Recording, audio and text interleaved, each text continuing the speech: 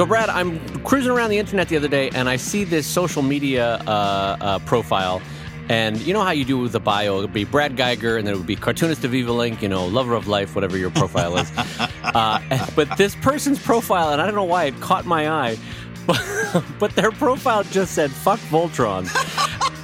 And I know that they're probably just against the media property. They just don't like the media property. But for me, I read it in that moment as someone who had a personal vendetta against Voltron, the giant robot, as though, like, oh, you know what? Everybody else from my town is really happy that Voltron beat Glorgak, the giant lizard. But that son of a bitch, Voltron, he crushed my car, he crushed my house. So, what's my victory, Voltron? What's my victory? Where do I stand in all this, Voltron? All I know is I'm living on assisted housing from the government because Voltron crushed my house. That son of a bitch can go fly a kite. That's what I think. Well, the thing about it is I agree. I actually agree with this, but not. But not all of Voltron, just that one guy. Because in Voltron, they make, whether it's lions or trucks or spaceships, the whole idea of Voltron is everybody comes together to make one big robot, and everybody knows their job and is very work person-like about going about their job, right? They go, arms, we'll form the arms and torso, arms and feet ready, here's the legs, and then that one guy comes in, and everybody has worked with a guy like this, right? He comes in, and he's got to be, and I'll form the head. And it's like, you know what? We're all working here, Jerry. We're all doing our part. Yeah, you get to be the head. I don't need you to rub my face in it every freaking time we make the robot. I love this as a bit. This is a funny bit. You know what, Jerry? You've had everything handed to you your entire life. No pun intended. I should know I'm the hand. Jerry, your dad got you into college. Jerry, your dad got you this Voltron job. You're a son of a bitch, Jerry. No need to rub it in our face every day. Let's just fight Glorgon and go home like every other day. I've been over here. I came into Voltron and in the mailroom. I'm over here in the left hand. The left hand does absolutely nothing. But you know what? I'm happy to be here. I'm just happy to have some place to go. I'm happy to have, health insurance. They've got a good dental here. I'm the left hand, so big deal. I don't hold the sword. I don't throw a lot of punches. I'm the left hand. Every time we make the robot, you got to push my nose right deep in it, and I'm tired of it. Jerry, I think it's time for you to be the left foot, just for a little while. Let somebody else be the head. And maybe every once in a while we won't have to go through like 10 minutes of programming before finally we pull out this victory just before the show goes off the air. Yeah. Jerry, why don't you call us to form Voltron first thing? There's literally no difference in expenditure of energy, and yet we can destroy the creature in 5 seconds. Yeah, we know we're going to get there. We know we're going to get there eventually. Let's just flip all the cards over, go right to the robot, go back, grab a little something at the diner, and call it a day. The overtime is killing me. I haven't seen my wife in weeks. You know what, Jerry? I had just finished making myself a delicious bowl of pho, and we get called out to fight Glorgon. Let's just form the robot and go home. Why, Jerry? Why do you got to make it a long walk every time? Yeah, I'll tell you why. Jerry. Because you got to be the one to say, I'll form the head. Because if it comes too early, you don't feel good about yourself. You always got to be the one that feels like he's sweeping in and saving everybody. Well, listen, next time I'll form the head. You form the hand. Let's see. Can you imagine a fight where the left hand is like trying to reformat itself into a head? It's like, no, I'm forming the head. God damn it, Jerry. Jerry, you're a son of a bitch. You've got the arm on top of the shoulders and the head is over there and the shoulder socket on the left-hand side. It just looks like a kid that built the Lego thing wrong. It's just... You know what's even funnier, though, is that I was always a big fan of Vehicle Voltron, which is like 98 vehicles coming together to form Voltron. Yeah. Because the idea for me that always cracked me up is like, it's like cars, trucks, boats, RVs. Someone's got like a meter-made car. There's like 98 cars that are coming together to form Voltron. But the funny thing is, with the other one, with the 5 lions, there's like Greg, Bob, Susie, little Timmy, Johnny eats too much, the other one. And then... With the vehicle Voltron, though, it's like, all right, 78 of us are here, but we can't form Voltron because Gary's on the shitter again. God, Gary, stop going to that Mexican place. You know that it doesn't do your stomach any good. We can't form the left knee because Susan's over there double parked. She's caught in traffic on the 58 throughway. And listen, we're just going to have to go without the left knee for a little bit. Just keep your legs straight and we'll try to fight this giant lizard. Everybody that's in the lower leg, just hang out over here. We're gonna hop into this battle, and you guys stay over there. It's also, there's so many vehicles that it's like, all form the kneecap, all form the left spleen, all form the lower part of the kidney, all form the colonoscopy part. And I'll form the appendix. I'm not necessary, but I'm here. And I'll form the head. God damn it, Jerry. Damn it. Jerry, you are in the Lions. You do not get to be in the vehicles, too. You don't even fit. And do they ever have compatibility problems? Like when you switch from USB to USB 2 or something, do they have to get like an adapter? Like one of the Lions is like a SCSI port, and they've got to get one of those adapters. Jerry comes to work drunk and the head's on backwards. They're like, damn it, Jerry, you were such a trust fund baby. All right, hello, everybody, and welcome to Comic Lab, the show about making comics. And about making a artisanal living from comics. I'm Brad Geiger, editor of webcomics.com and cartoonist of Evil Inc. And I'm his friend Dave Kellett, who apparently did have the piece of paper in his hand with the opening script on it when Brad did not. I'm the cartoonist of Drive and Sheldon and co-director of Stripped.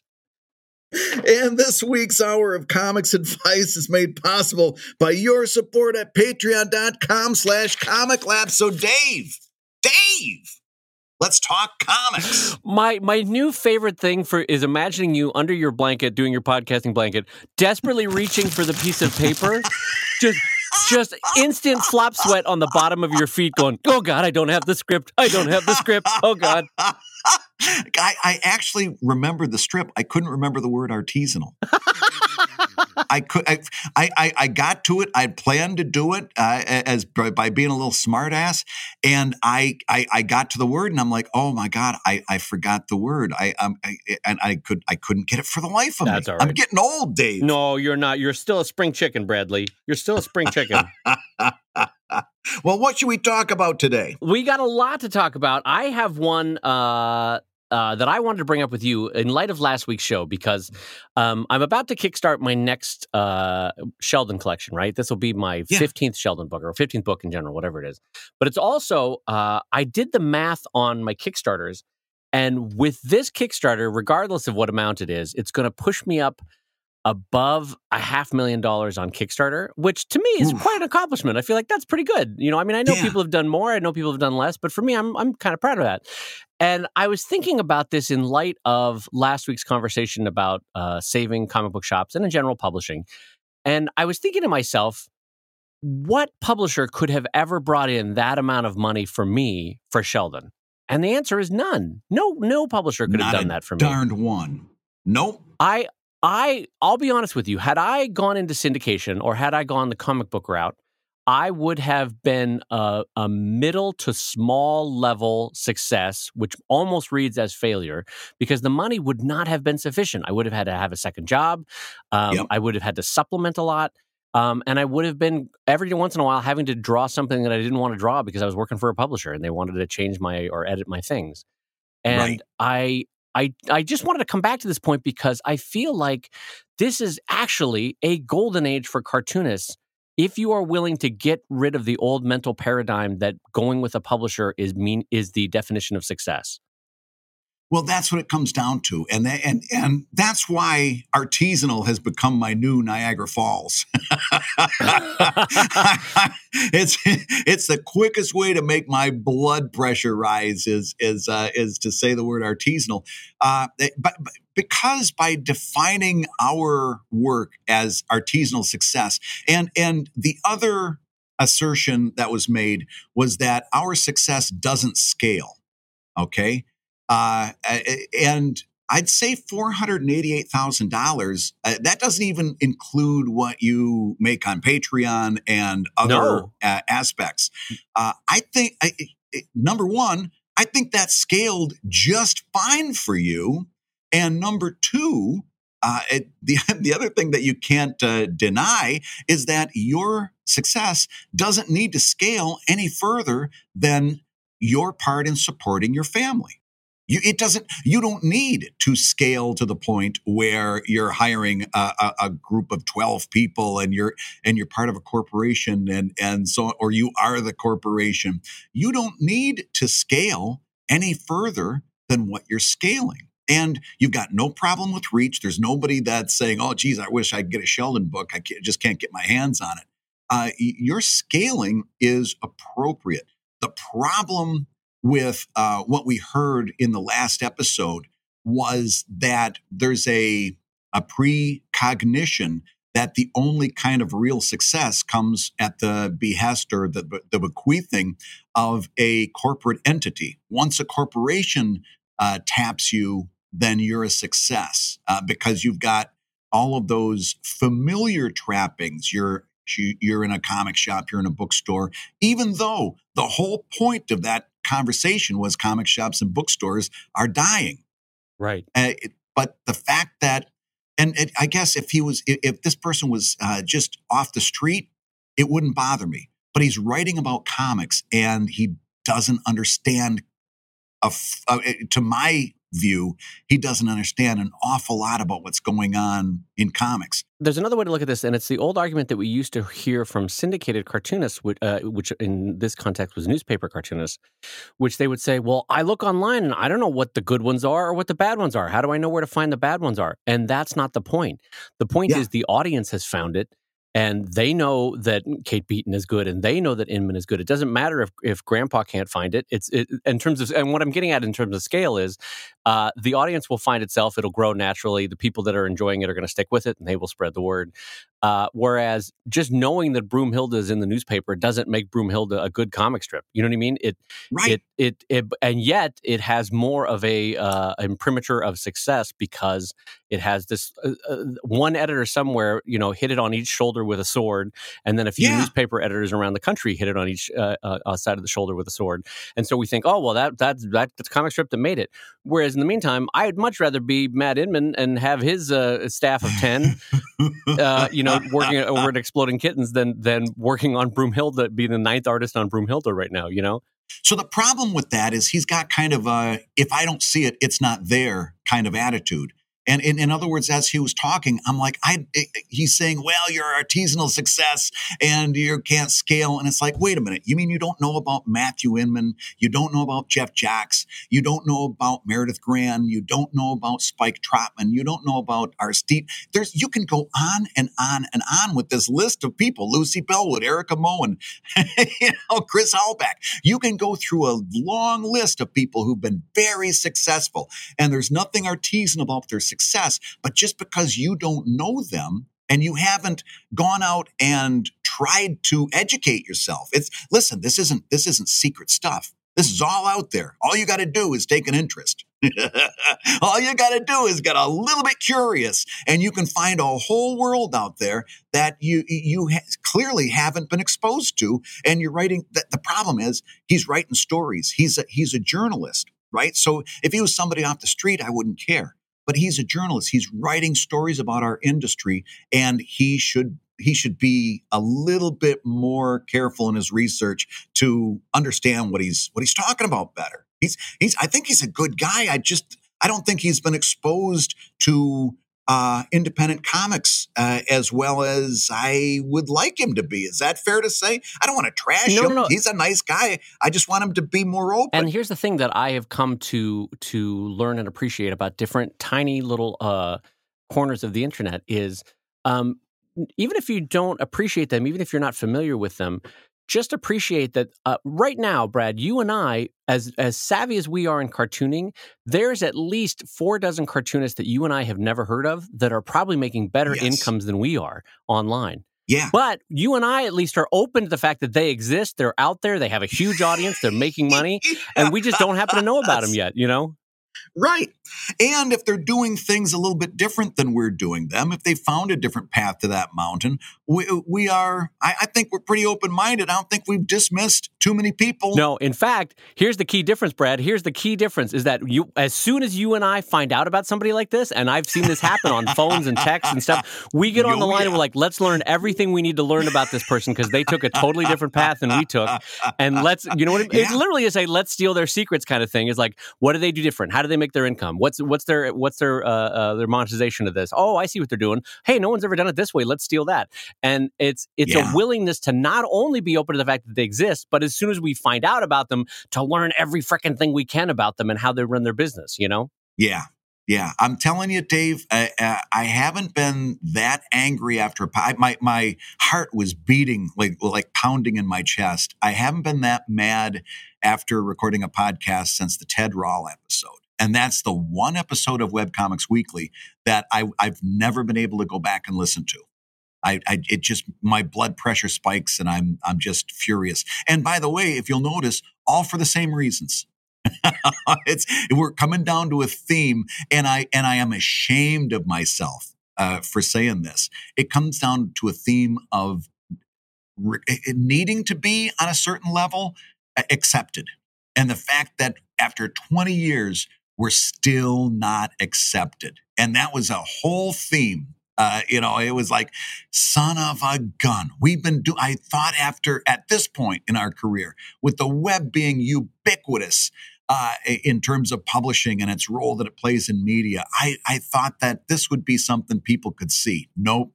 We're not that much further than we were in 2001, except for this. And this is what I said. So I called Dave the other day and I go, Dave, I was yelling in my car. And I said, well, that sounds like a Tuesday. Yeah, that's what my kids say too. But this time I wasn't yelling at that person to go through the green light and get off their freaking phone. This time I was continuing the conversation, which, by the way, for your mental health, that's probably not a great sign. I do need to let this go. But I was just yelling, and I go, listen. And it goes along the same lines that Dave had. I'm in a much better position here than I would have been working for, let's say, Marvel or DC or one of the syndicates, whatever the comparable parallel is. And I said, what do you consider me? Maybe in the middle of the pack in webcomics, all right? Maybe not the top, not Penny Arcade level, not the bottom, but maybe, as Garrison Keillor said, just a little bit above average, okay? Right. That's where I am. Now, if you take and find my doppelganger in Marvel Comics, or if you find my doppelganger at the Syndicate, the only difference between, and I'm yelling this in my car, the only difference between me and that guy is I can go to the dentist without launching a GoFundMe. Oh, jeez. Oh. Yeah, well, listen, I'm not... God. Yikes. Listen. Oh. But Brad Geiger with the kitty cat claws out. Yikes. Lest it be misunderstood, the things I say in an empty car are not necessarily wise, nor are they well-reasoned. That's not actually accurate, right? And there might come a day when, when somebody in webcomics needs to write as a GoFundMe. That's a whole much more complicated issue than Brad Geiger behind the wheel of his Mazda made it out to be. However, this is true. I'm in a much better place financially and in terms of job security. Much better place than somebody with my relative skills would be working for a corporation. I just am. There's no doubt in my mind that I'm in a better place. Yeah. Well, my childhood dream was always to be a syndicated newspaper cartoonist. And mine too. Like you, I, as a web cartoonist, am middle of the road. I'm not breaking any records in terms of like top of the pack like Penny Arcade or Inman or any of those folks. And I'm not bottom of the tier. I'm comfortable living, but boy, am I happy at it. I have an assistant working for me, and we're making fun comics, and I enjoy my career and everything like that. But had I made my childhood career, I would be in 150 papers, 200 papers, struggling to make ends meet. I might have the gods might have deigned to give me one book through Andrews McMeel, and it would have sold poorly, and I never would have gotten another book because it wouldn't have met the scale that they needed to. And here's the thing: I wouldn't have had a great career. So I am so thankful that I didn't get syndicated. In the same way that I am so similarly avoiding any time there's a Boom or IDW or thing that I could be working on. I was like, nope, not for me. I'm going to do my own stuff. Thanks. Well, not only that, but imagine what would have happened if you would have gone to Andrews McMeel, who, by the way, as far as I know, is all run by very nice people. Oh, they're great people, yeah. But let's say that you would have gone to them and say, hey, I've got this idea. It's not a Sheldon collection. I'm just going to take all of the comics from Sheldon that had to do with pugs and just do a book that's centered on that. Do you think you could have convinced them that was a good idea? No. Or Brad, let's say I wanted to do this. Let's say after a couple of years, after 15 years of doing Sheldon, I gotten a little tired of it. So I decided to do this format changing thing where I would do the anatomy of animals, right? And my editor would have been like, well, that doesn't fit in a newspaper. Go back to doing Sheldon. I've been, oh, okay. Yeah. I'll go back to the soul crushing thing then I needed a break from. And then I wouldn't have been able to do that book, which I'm delighted by, And so anyway. And forget about that. You wouldn't have been able to do Drive. Don't forget Drive. You could not have built the audience that you built for Drive under that kind of system. No way, shape, or form. Nor had I done it through comic books, which also could have conceivably had done it. Because I would have had to produce, I don't know, I always forget. How many pages is it a month? I think about 22, 25, somewhere in there. Yeah, so I would have had to rush the story, which would have diminished the art and the writing quality. I would have had to make it a taller format to fit comic books, which I don't want Drive to be. I like the square format. Yep. And no one would have allowed me to do a monochromatic tone-on-tone comic, which I like. I like it. It feels unique to me. And so everything that is Drive would not have been allowed either in comic strip format or in comic book format. And so anyway, what I'm getting at here is that I've long since come to peace with the fact that rather than going for an article about me in Publishers Weekly because I just got picked up by Boom, or rather than winning an Eisner because I'm in a lot of comic book shops, so they all know to vote for it, I have come to peace with the fact that I would much rather make a comfortable living and do what I want to do. And I'm amazed when anyone wants to fight that as a proposition, that the other way is better, Yeah. Yeah. And that the other way involves getting your stuff into comic shops, which are going out of business. Right. I'm waving a ticket to the Titanic at you. I don't know why you're not taking my ticket. You'll never be a success until you get your stuff into comic shops, but they're going out of business. Brad, as a violinist, I want your quartet on the deck of the Titanic. You're never going to make it as a violinist unless you get on the deck of the Titanic. Why can't you see the happy outcome that this is going to end up as for you, Brad? Luckily, I'm very good at rearranging deck chairs. All right. Well, that's enough of. I just wanted to bring that up because that number really jumped out at me today. That it was this next Kickstarter is gonna put it over 500,000. So I thank you for letting me walk down that road because it was kind of a palate cleanser from last week that I wanted to go through. No, I needed to get that off my chest too. And now maybe the ride home tonight will be a little bit quieter. All right, well, let me move on to a question for you, Brad. And this comes in from our patron, Larson. So, Brad and Dave, what is your take on the Patreon practice where the digital rewards of one or more tiers is exclusively emailed directly to patrons on the months that they are patrons, and previous month's content is then made available on Gumroad, sometimes for a few bucks more? Brad, let's talk about this. What do you think about that idea? I like it so much, I've been doing it for a while. That's the equivalent of I liked it so much, I bought the company. Yeah. No, I do. I should rephrase that. I do a very similar thing with the collections of the Evil Inc., the public version of Evil Inc., and as well with the Not Safe for Work sketchbooks, and the Evil Inc. After Dark book is collected digitally and available on places like Gumroad and Drive Through Comics. So I think it's a good idea. Basically what you're doing, in my mind, is you're assigning value. The thing that's hardest to communicate to people, especially with digital goods, is that the value is what you give it. It's important to understand perceived value. Oh boy, that's a great way to say that. Yeah. Yeah. In other words, to you and me, it's a PDF. Right. And it's not very important because it took you 5 seconds to click a button and make that PDF. We're much more interested in the 3 hours it took to make the page. But that PDF, we don't assign that mental value, and we have to assign it a perceived value. So, like a sketchbook that I might offer digitally is $4.99. Now, that's perceived value. And you can offer it on Gumroad for $4.99. And if you offer it to your Patreon backers, you are offering them something for, let's say they're a $5 backer. You're offering something that they get above and beyond for their Patreon patronage that's worth $5. They just made their money back.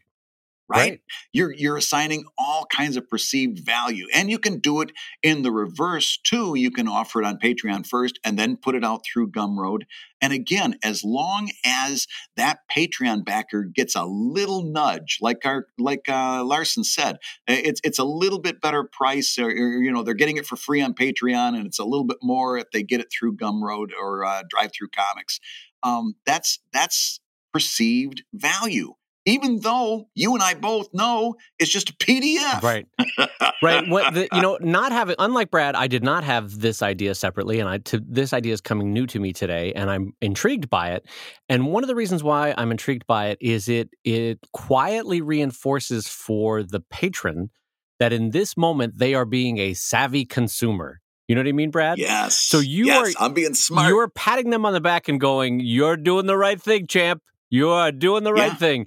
But you are also creating the conditions whereby they are feeling like being a savvy consumer. So to Brad's point, you're assigning the value, and you're assigning it in such a way that makes everyone feel better about themselves being a patron. So I think this is a very wise idea. And there's one last part of this whole puzzle to put together, and that is when you put that retail PDF together, like you're putting it out on Gumroad or Drive-Thru, what's the first page say?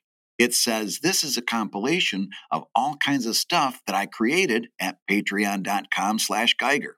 And now somebody who hasn't discovered your Patreon, but does discover this book, picks up the book, they see all the content. If it's exclusive content that was previously only on Patreon, now you've given that person a reason to become a Patreon backer and get the rest of the stuff they may have missed. Yeah. This is a version of what I also do, Brad, just to remind folks with Kickstarters, which is that you also get that first opportunity to get a certain lockdown lower price with a Kickstarter. And then the next day, it rises up to the normal price for everyone else when we launch to the world. And just as a reminder, what I do, Brad, with Kickstarters now is instead of a 30-day period, I launch with a 31-day period. But the first day is secret, and I only tell my patrons about it. And then the next day, I go big on the marketing and like marching band going down the street. But the first day is super quiet. And hey, if you're a patron, you can get this tier for $5 less or $10 less.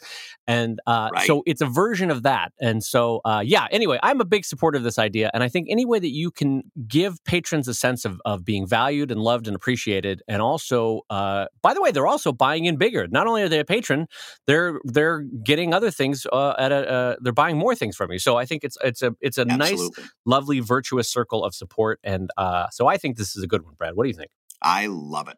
Hey, if you're listening while you work, take a minute to stand and stretch. And while you're doing that, we're going to tell you why you should join us on Patreon. When you do, you're going to get hours and hours of podcasts that we recorded just for backers. And exclusive Patreon posts that go even deeper on Comic Lab topics. And access to our exclusive Discord server, which is a thriving community of professional cartoonists. So you can support the show you love and get tons of actionable resources for your own cartooning. And listen, if you can't swing a pledge this month, we get it. No worries. Yeah, listen, you can still support the show by rating us wherever you get your podcasts. Just leave a 5-star review and a few kind words. That, along with mentions on social media, is incredibly helpful. Now, everybody, let's talk comics. All right, Dave, so we've got another $5 Patreon patron question, and this is a good one. I think this leads to a lot of interesting parts of cartooning. This one comes from our friend Doug, who does Band of One, and he says, As a cartoonist, my biggest weakness is backgrounds and set design. In fact, I'm considering limiting the setting of my next story to fewer locations so I can really work out that little world. Do you have any tips or resources that might help? Thanks. Dave, Ooh. what would you tell Doug to do? Well, this is a great question. Thanks, Doug. So I should lead with the fact that I tend to do, as a cartoonist, what could only be described in theater terms as black box basic proscenium arch presentation. And for those of you that aren't familiar with... Is that what you'd call it? That's Well, a lot of words for what you do. That's a lot of fancy words to say a guy that doesn't like to draw backgrounds, Brad. That's a lot of big fancy dancing around for a lazy cartoonist. That's what that is. No. So what I mean by black box, or you can think of it as traditionally how Shakespeare would have done it back in the days of the Globe, is that you painted the scene with your words and you didn't have a lot of props and you didn't have a lot of scenery, right? So that's how the Globe would have done it originally. That's how a lot of black box theater in the U.S. and in Europe does. Black box basically means a theater painted all black, very minimal sets, and you're painting the scenes with the characters and their words. You're not relying on a set to do any heavy lifting, right? So this is my caveat by saying I tend to do that, but on the occasions where I have needed to do a scene or a background or moments on a strip where a scene is actually critical, like if the characters in Drive, my science fiction strip, land on a new planet and you need to show what the background is to get that sense of the mood and the tone of the room or the place that they're in.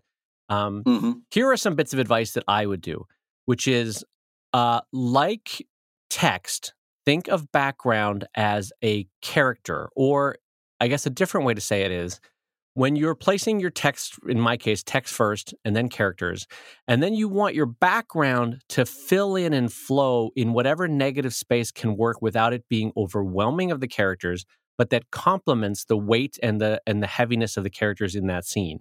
So if you have a heavily left-weighted scene where there's two characters talking, but you want to show that they're talking outside of a front house, you can put a single pole mailbox on the right side, and that's all you need, with a little bit of grass, a little bit of shrubbery, a little bit of fence to let you know. But it also weighs the panel down so that it's more of at balance. There's a visual balance in the panel.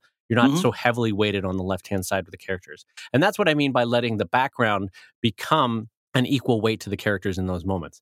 Now, as far as repeating backgrounds or having them be consistent, one thing that I might suggest is an app called Google SketchUp. Brad, are you familiar with this one? I am. You just stole where I was going to go next. Yeah, this is good. Then good. I will. You know what? I'll let you go with it. You describe what Google SketchUp is and how you use it. No, well, Google SketchUp is a 3D sketching program. In other words, you can make things in 3D and position them in all dimensions and build out all kinds of really neat furniture and background type structures.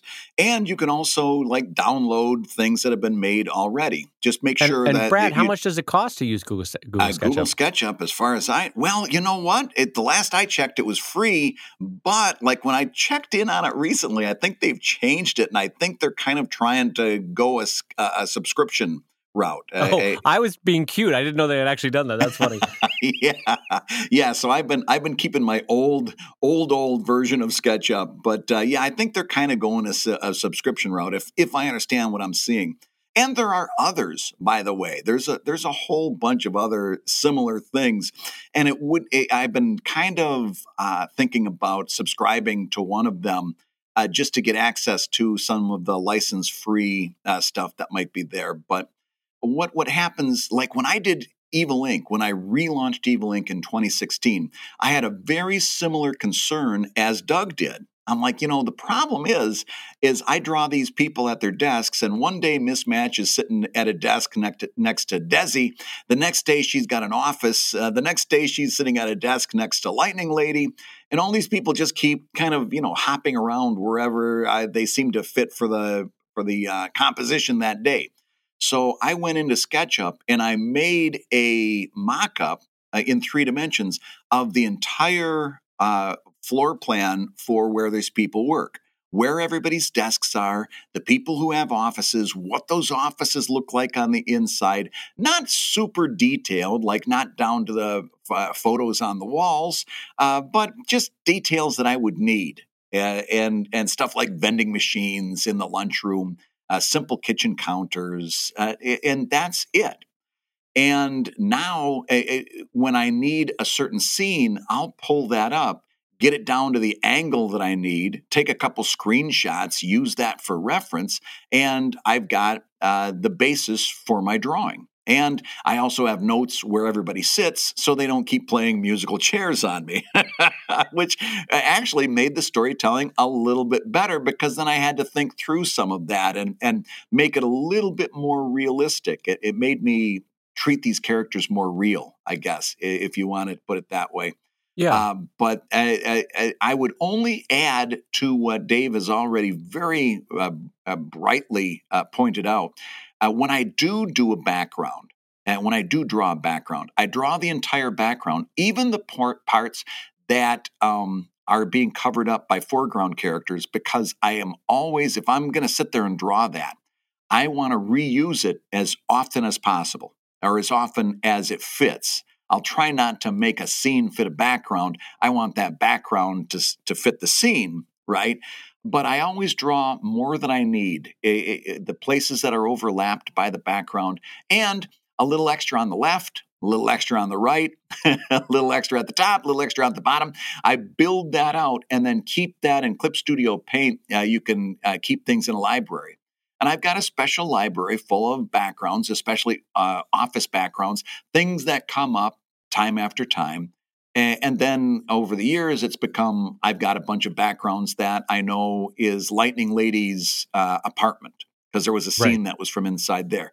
So now if I go back to her apartment, I just pull those back out and I'll save the reference. You can save an entire folder full of stuff in the library. So it's not only the layer, but you can put image layers in there too. So I'll put all that stuff into the library, pull that out, and I start right from where I was the last time I was drawing her in her apartment.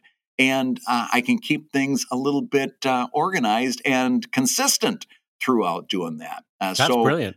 So keeping a good library, keeping a good morgue, and always, if you use photo reference or if you use 3D reference, either or, just take a couple seconds, make sure that you're not stumbling across any licensing issues or things like that. You want to make sure that you're kind of staying above board. But I think that's kind of the best way to approach it. Well, okay, so I have a lot of thoughts jumping off of this. The first one, just to follow up, I looked it up while we were talking, and SketchUp is available in 3 different versions. There is a web-based application called SketchUp Free. That one's obviously free. There's a freeware version that you can install called SketchUp Make, and then there's a paid version with a lot of additional functionality called SketchUp Pro. So just to clarify for everybody. Very good. And then my other thought on what Brad is trying to achieve, and here's the thing, for me as a reader of Brad's work, I will be honest that the placement of a desk or a doorway or the water, cooler. Cool. Good God, what a stroke moment.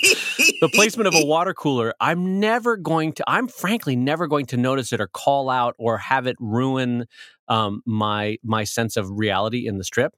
Mm-hmm. But so I will say that, first of all, no one in your readership is probably ever going to notice. But there is a sense, though, that to maintain the verisimilitude as an artist, the truth of it, the weight and the reality of the moment that you're trying to create, there is a value in having a repeatable, consistent referenced room that to you is true and is real and is right. And that if you're changing it around, you're like, well, why is anything in this strip true? Why is anything in this comic true if I can move this desk anywhere I want it to be? So there, even if the sense that no reader ever notices it, I see why someone like Brad would want to have that consistently produced backgrounds. I think that's great. Yeah, and like I said, you're absolutely right using the word verisimilitude. It forces me, when I set up that scene, to think about these people as real characters, and that's a different mindset than I'll just make this up as I go along. Right. And so then the third thing that I was going to say is, so Brad has very capably laid out how you could do this digitally with a digital morgue.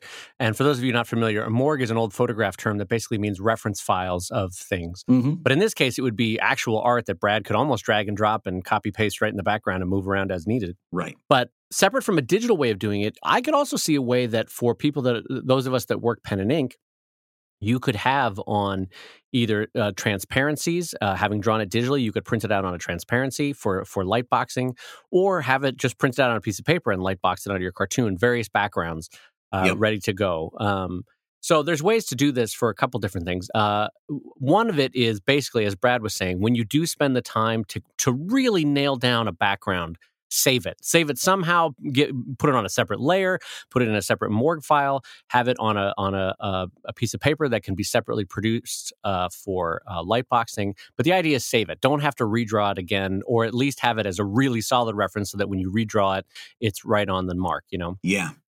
Well, and if you're somebody like Doug here and you're starting this new project and you want to start off on the right foot, a great habit to get into is to draw a whole bunch of backgrounds, almost approaching this as if you were an animator. And animation backgrounds can be very expansive, and it might be very much like a panoramic shot of a whole village or a whole building or a whole interior, and you just slide that background back and forth or up and down depending on your needs. And that can save you an awful lot of time. You might spend like a weekend just doing backgrounds that you think you're going to need for this thing, but it's going to save you oodles of time later on down the line when you're just dropping that background in and positioning where it needs to be. Yeah, like Brad, I was going to suggest taking a Saturday or a weekend and because there is a value, as you know from design and cartooning in general, anytime you draw things side by side, you can go, this is the exterior scene, this is the interior scene. Right. These are the aesthetic differences that will let you know that now you're in the exterior. This is, you know what I mean? And so you can draw them with greater contrast when you draw them all together on the same weekend. But I also want to say that, and I don't think Doug will have this problem, but for other people, sometimes you can get so into world building that you forget to make comics. That's true. And so I just want to warn people that, because there are people that love to make the maps and love to make the backgrounds and love to make the story Bibles and then forget to make the comics that all those things are supposed to be created with, So just make sure you're maintaining a healthy balance of create the three key scenes backgrounds that you need, but don't spend a whole month creating the 30 backgrounds and then get so tired of that world that you don't actually create comics for it. Boy, you know what? If you're somebody that loves to make the backgrounds, if you're that person, do you realize what a great little cottage industry that would be? Is if you approach different people and say, I'm going to give you a package of 10 backgrounds that you can use, and to draw them, to take a little note of what their style is and to get it close to that person's style so that they can put it in seamlessly. Do you know what I would pay for a pack of well done backgrounds? Honest to goodness, I'd love something like that. Yeah, I mean, it's funny because I've often thought about what a service either Jake Parker or Jeff Zugal could do in just saying, look, I'm really good at spaceships. I'm just telling you, I'm really good at spaceships. If you need spaceships designed for your comic, give me a call.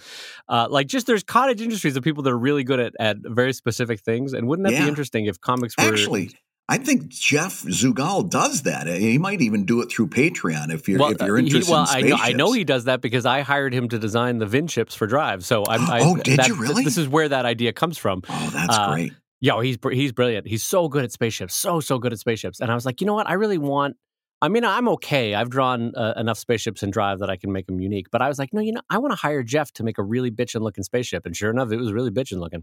Yeah. Anyway, so that's that. So Doug, good luck with that. I think that's a smart place to leave that. Brad, what do you think? I think that's great. And we've got another question from our $5 Patreon backers. You want to take the lead on it?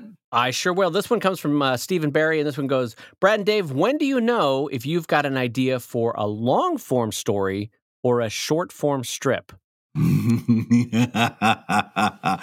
love these. This is a philosophical question. It's not a practical question. It's a philosophical question. Oh, what do you mean? Okay, this is not how I thought you were going to take this. Keep going. No, the answer is when you're done. Because what? Wait a minute, hold on. Yes, all right, yes. Zen Master, slow it down over there. It's an idea when it's done. Because again, ideas are worthless. Our ideas don't matter. Ideas all have the same worth. There's no such thing as a good idea or a bad idea. They all have zero value. The art, what makes a comic special is the work that you put into it, the execution of the idea. So I know that I've got an idea when I've started working on it and it goes to a place that is satisfying on a story level in one way or another. For long form, that might be I've got. In fact, this happened just this weekend. After spinning my wheels for the longest time, I finally came up with, oh yeah, I know what I'm going to do in the next segment of this story. And I had lots of ideas for what I wanted to do, but none of them played the role. None of them did the function that I wanted to until I had put the work in, and then I could see, oh yeah, all of this fits. Conversely, if you're writing humor, that's a little bit tougher because you've got to trust that it's funny, because it's impossible to know something is funny. You have to build up that instinct over a long period of time of trial and error, of finding your voice and finding something funny. But after a little while, you kind of like, okay, this has that quality, but you don't know until you're done working on it. Wow, you took a very different route to this than I thought you were going to take. And I'm not saying that in a bad way. I'm just saying I did not expect you to take this route on this question. This is interesting. Okay. Yeah. So I'm going to take a very different jump at this question, because I'm going to read it again. So it says, okay, when do you know if you've got an idea for a long form story or for a short form strip? So first, point of order, Brad and I, just as a point of clarification, I think both Brad and I would argue that with the death of newspaper syndication, I think we can all agree that long-form stories are not best squeezed into a short-form strip format anymore, right? So just as a point of clarification. You can do it, but it's not the best format. Yeah, you can do it, but why would anyone do it that way anymore? It was only a requirement of newspaper space, so why do it that way, right? Right. So anyway, what I'm getting at is if you get an idea and you're not sure if it's long form or story form, I think, or short form. If it's short form, it's gag-a-day, it's more character-based, more experiential. If it's long form, it's story based. It's characters arcing. They're changing. They're growing. So here's what I'm getting at: is if at the end of this story that you have in your mind, this idea, if the characters are still fundamentally the same as they were when they started, then what you're looking at is sitcom realities, and so that's better for short form. Mm-hmm. Long form, characters have an arc. They grow. They change. They experience things. The world impacts them and they impact the world. Now, that's not, both of those are generalities, that it's not always the case. But I think in general, if you have an idea and you're not sure which way to go, first ask yourself, how long will the story take me to tell? Second, what's the best format for that idea to fit in? And then third, do my characters fundamentally come back to where they started? Which is okay. Some stories do have that. But even like Frodo coming back to, I keep going back to Lord of the Rings. Even Frodo coming back to the Shire, that ain't the same Frodo that left. You know, he had an arc. He grew, he changed, and he was tired and sad when he came back. He wasn't the same Frodo. But if he came back and he's like, oh boy, right back into it, then in a way, it's sitcom logic, you know? Here we go again. Here we go. I'm ready to go on my next adventure, Gandalf. Here we go. This is where I came in. I don't know why Frodo sounds like Mr. Bill to us. Oh, boy. Anyway. Well, so in other words, I'm intrigued by this. What you're saying is you read that question as thus. I've got an idea. I don't know whether it's a long form idea or a short form idea. Right. And that's what so I'm going to advance another concept, and I want to get your read on this. And it's kind of related to what you said. Here's how you know. Is it standalone? If it's not standalone, if it requires I read yesterday's update and requires that I follow it along, then it's probably better a long form, right? If I've got to read from chapter 1, page 1 to really understand it, then it's long form and probably better done in like bigger chunks, like more than 4-panel strip type of deal, right? If it's understandable in standalone form, that I can come in and I can read today's update and I don't really need yesterday's or chapter 1, page 1, then it's much better presented as a short form. And then you can use that comic strip format because that's exactly what people are going to expect when they come to your site.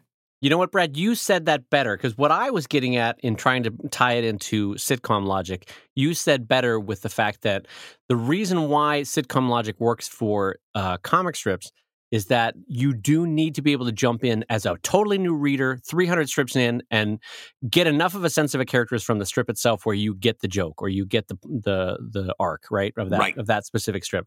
And that's what I was getting at, is that there's a baseline that even a new person can jump into. And so you said that, Brad. So Brad is this week's winner. I'm really excited, everybody. Yes. Brad is this week's winner of Who Had the Better Answer? Yes. It took us 40 minutes into the show to get to it, but Brad is the winner of Better Answer for Comic Lab. This is kind of like, oh gosh, that Groucho Marx game show where the duck fell down. He said the secret word, and now you get to have the duck fall down on you. Wow. Brad just made a reference that no one knows what the hell he's talking about. Brad just won the Who Remembers a 1930s game show that no one can recall. All righty. But you know what, Dave? I want to take a real quick tangent because I'd like to just really quick point this out because I noticed somebody kind of misunderstood this conversation, and I want to take 5 seconds. Somebody on Twitter said, oh, Brad and Dave said that you can't do a 4-panel comic on the web, and they need to talk to Shannon Garrity or Howard Taylor, and they'll school them. Just hold your roll a little bit. We're very familiar with those people. We've been doing comics with them. We all started about the same time. I think Howard and I started very close to the same month. Even I mean, we go back. The point of that episode was not to say you can't do a comic strip on the web, and you couldn't do a storyline strip, but by pointing to Howard and Shannon, the problem there is you're making my point for me, because those folks made their audiences when the internet was very, very different in what I call the pre-social media internet. Right? What I am saying is if you were to launch a comic like that today, you'd have an uphill climb, number one.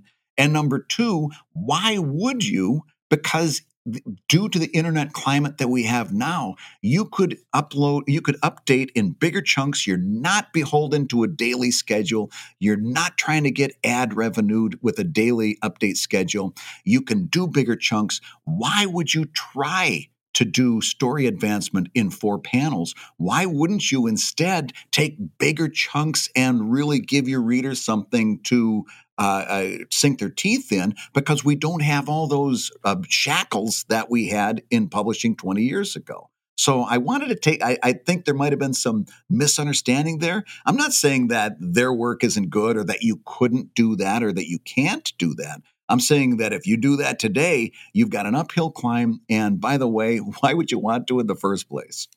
So I know you did not anticipate this, and I did not anticipate talking about this, but this actually raises a question or a whole topic of conversation that we can dive into for a minute here, which is in the social media age, Brad, you and I cut our teeth in the late 90s, early 2000s internet. Yeah. And the cartoonists that are finding big success now on Instagram or Imgur or Reddit or however you want to pronounce it, Imager, or however that mispronunciation is that you choose. I'm kidding because there's 9 different ways to pronounce that. But Imgur. okay, so the cartoonists what I'm getting at though is the cartoonists that are making a big splash now on social media platforms, they're producing a very different comic strip in terms of characters than any of us that came out of a more newspaper tradition. Yes. Brad, thoughts and comments? Oh, yes, and thank goodness. I love seeing it. Do you? Okay, all right. I think it's wonderful. I like things that are different, right? And so I look at that and it's like, it's not the way I approach comics, and therefore it's kind of fascinating to see how number one, how they draw the scene, how they set up the scene, the humor devices they use. Sometimes it's like, that's almost imperceivable to me. I don't see what makes that funny. Right, and it's like they're using a different, like a very different postmodern humor construct, and it's fascinating to me. I try to understand it, even if it isn't something that it isn't to my personal taste. I'm wowed by it. Yeah. Well, what I was getting at though was, um, if you are working on Instagram or on Imgur or on Reddit now, and Hmm. you were creating Bloom County, you would not have that cast. You would just have Opus every day by himself Oh, doing a lot of self-referential things like it's a lot of I's and U's, not a yep. lot of we comments. And Hmm. comic strips in newspaper format, because they were locked in and everybody came back to the same thing every day, you had a cast, right? You had a whole crew Yeah. and you had stories and interactions.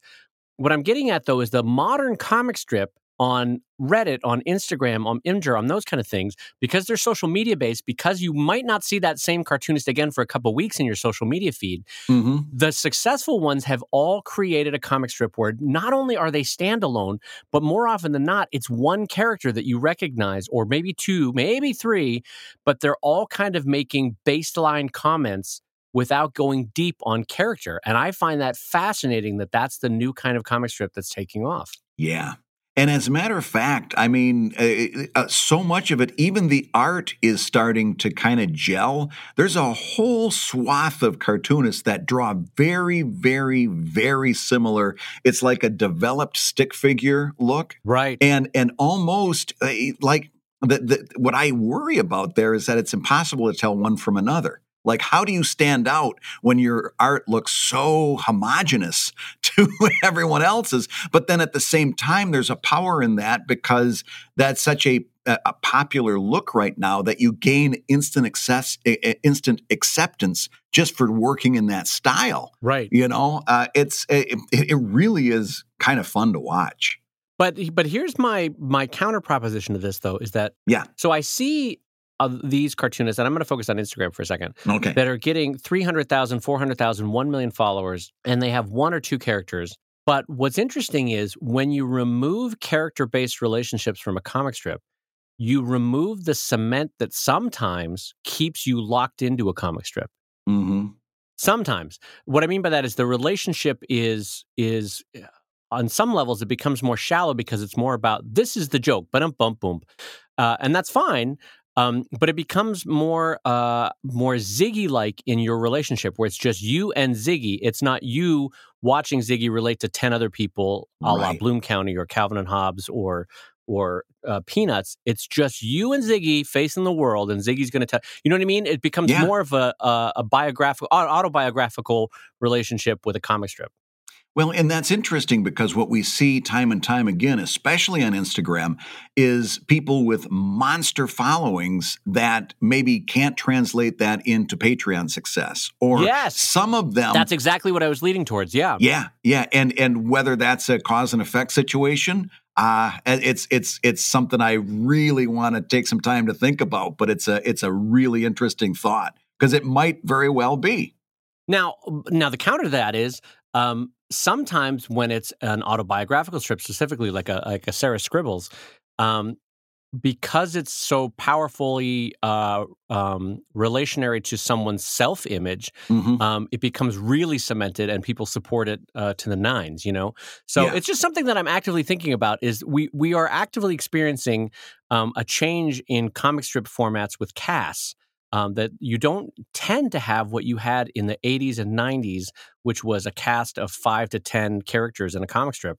We're tending to have comic strips now succeeding on social media that have a cast of 3, 2, or even more likely one Yep. repeating character. And that's of interest to me. I haven't quite cemented my thoughts yet, but I find it interesting to see this happening. Yeah. That's really good to put on our readers or our listeners' radar because I think everybody's going to start noticing that now. Well, yeah, and as you think about it, I would love to hear, if you're a patron of the show, I would love to hear your thoughts over on the Discord server or on the comments on Patreon. Whether, and I'm not necessarily putting a judgment on it. I realize No. that sometimes I can sound old manish. But get off my lawn, things are changing. I'm just more interested that I'm noticing that this is the difference in comic strips. I'm not sure what that means for comic strips or how we monetize them, but I just Mhm. noticed that we're having fewer characters, tends to be more autobiographical in messaging, and tends to be more like, hey, are you like me? Do you find that pot lids are hard to hold, or whatever it is? Whereas before it was like, hey, Opus, get off the toilet. We've got to go write about Richard Right. Nixon or something. That was Yeah. that was a previous comic strip iteration. Now it's more, oh boy, I'm having trouble in my day, kind of a comic strip. That kind of Is thing. the right word homogenous? Because it feels to me like it all of those start to become one comic, and it starts to kind of blend together. No, I don't know that it's homogenous because I don't want to get judgmental about it. I'm just saying. No, I don't mean it judgmentally. I'm just saying that it blurs. Does it blur though because we're old men and we're used to seeing a certain kind of comic strip, or does it blur because a lot of people are using stick art? That's fair. That's fair. I honestly don't know. But I also know that there are moods and tones in art that change with time. Like you never see epistolary novels written anymore. But boy, if you were in the Victorian age, oh shit, they were flying heavy with the epistolary novels. People loved their epistolary novels back then. Or a country house novel. Oh boy, we're going to talk about people smooching in a country house, but no one wants to read that anymore. What I'm getting at though is that maybe we're just in a changing mood for comic strips, and what people want from comic strips right now is they want it quick. They want it to be very directed towards the reader's autobiographical moment in life. And they don't want to have to learn a lot about characters because that's not the way social media allows for a building relationship with a comic strip now, Yes. Yes, I think that's a great point and a great place to leave that because, David, we're just about at the end of the show, but we've had one backer that has submitted the same question 2 months in a row. And so I have a feeling that it's a burning issue in this person's life. And I also think it's going to take us very, very short amount of time. You're like, here's the question. This question comes in from Dave Kellett. He keeps emailing, what is this growth on my shoulder? I keep telling him, go see a doctor, David. This is not appropriate to Comic Lab. This has come in twice now. Does this mole look angry? Brad, I'm colorblind. Is this thing changing colors? Well, you keep touching it. It keeps changing colors. Stop touching it. Oh, God. All right. So here, and this is coming in from our good friend, name withheld by request. And there's a little backstory here. So I'm going to try and get through this. About 10 years ago, before the social media fire hose and when web surfing was still the primary way people found and consumed content, I bought a domain for a project I wanted to do and several misspelled variations of the domain, which, by the way, I think is a really neat idea. My concern was squatters who would find popular sites and then buy common typos of the URL so they could pull all sorts of mischief on unwary readers.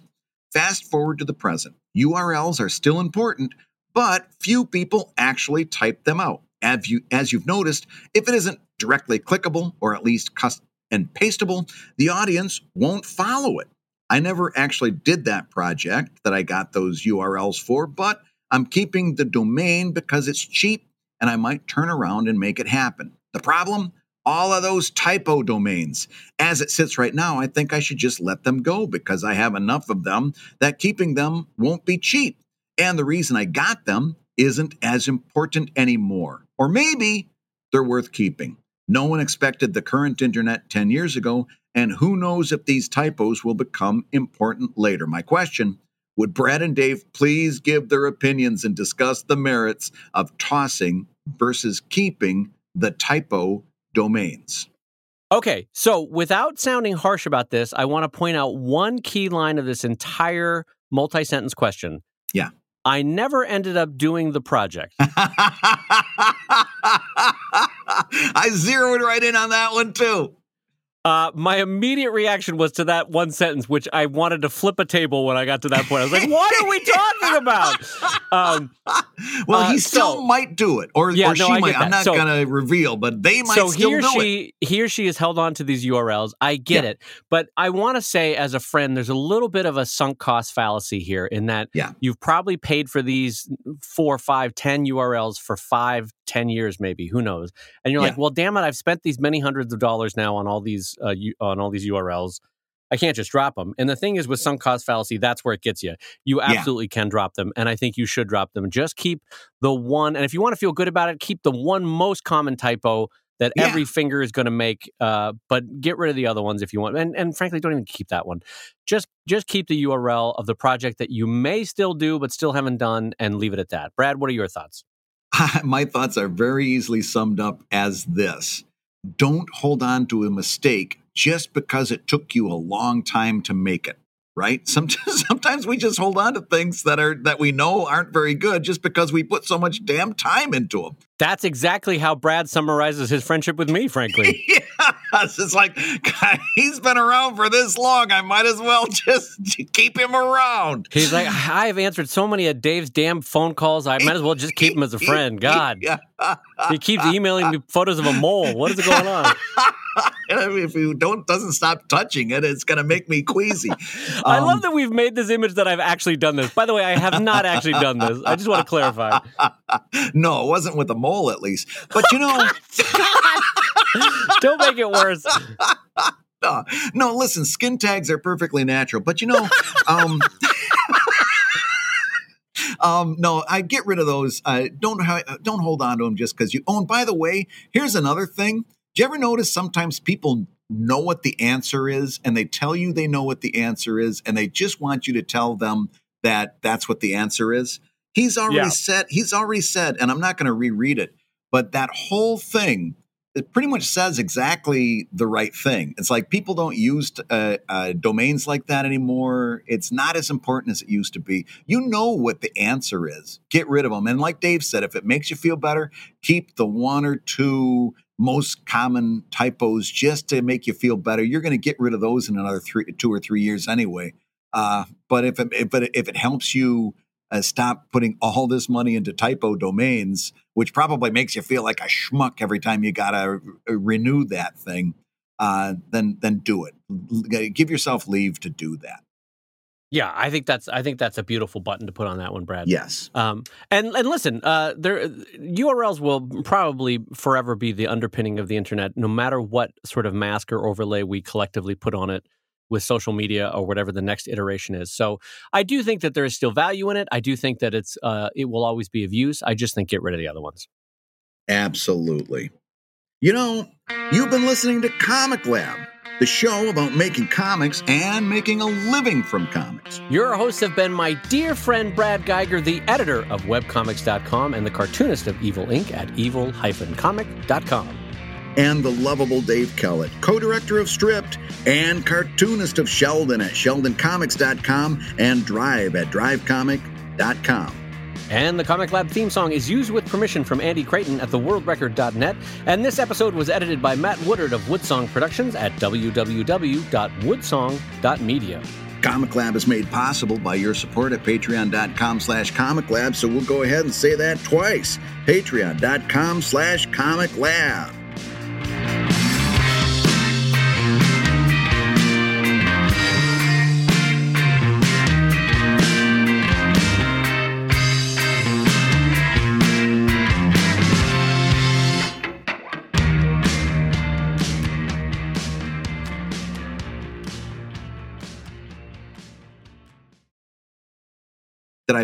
Davey, did I put you asleep, sweetie?